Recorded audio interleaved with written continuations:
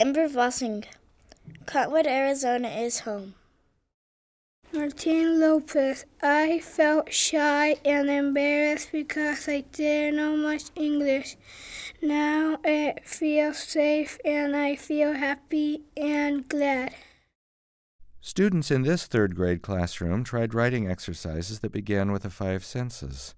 The first one was, Cottonwood smells like... Cottonwood smells like tortillas in the morning and after school. Cottonwood tastes like cheese that my grandmother sends from Mexico and like chilies in the summer. Cottonwood tastes like warm tortillas with chili on top.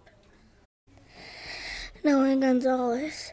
Cottonwood looks like a stage with a background of colorful mountains. Lupita Gonzalez. Cottonwood feels like a safe place, a friendly world home.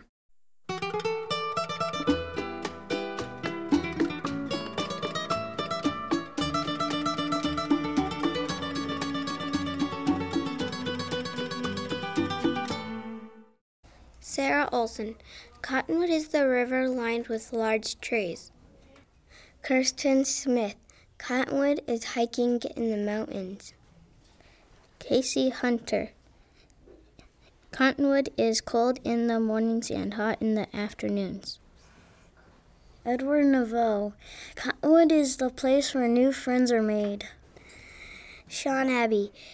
Cottonwood is the place where I've lived for 9 years. Ember Vossing.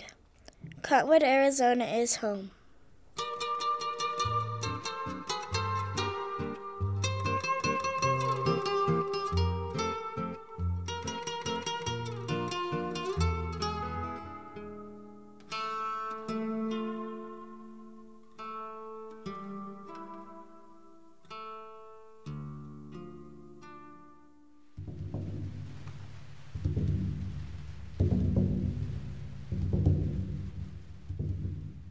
Part of the Colorado Plateau, northeastern Arizona is an open land of canyons, mesas, and rolling hills, with rock formations jutting skyward.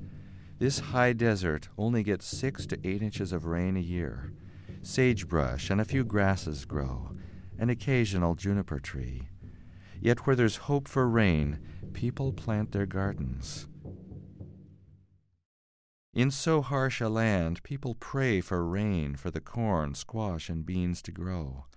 When the rains come, there is a good harvest, and the Hopi welcome the Kachinas to their land. The Kachinas are messengers from the spirit world.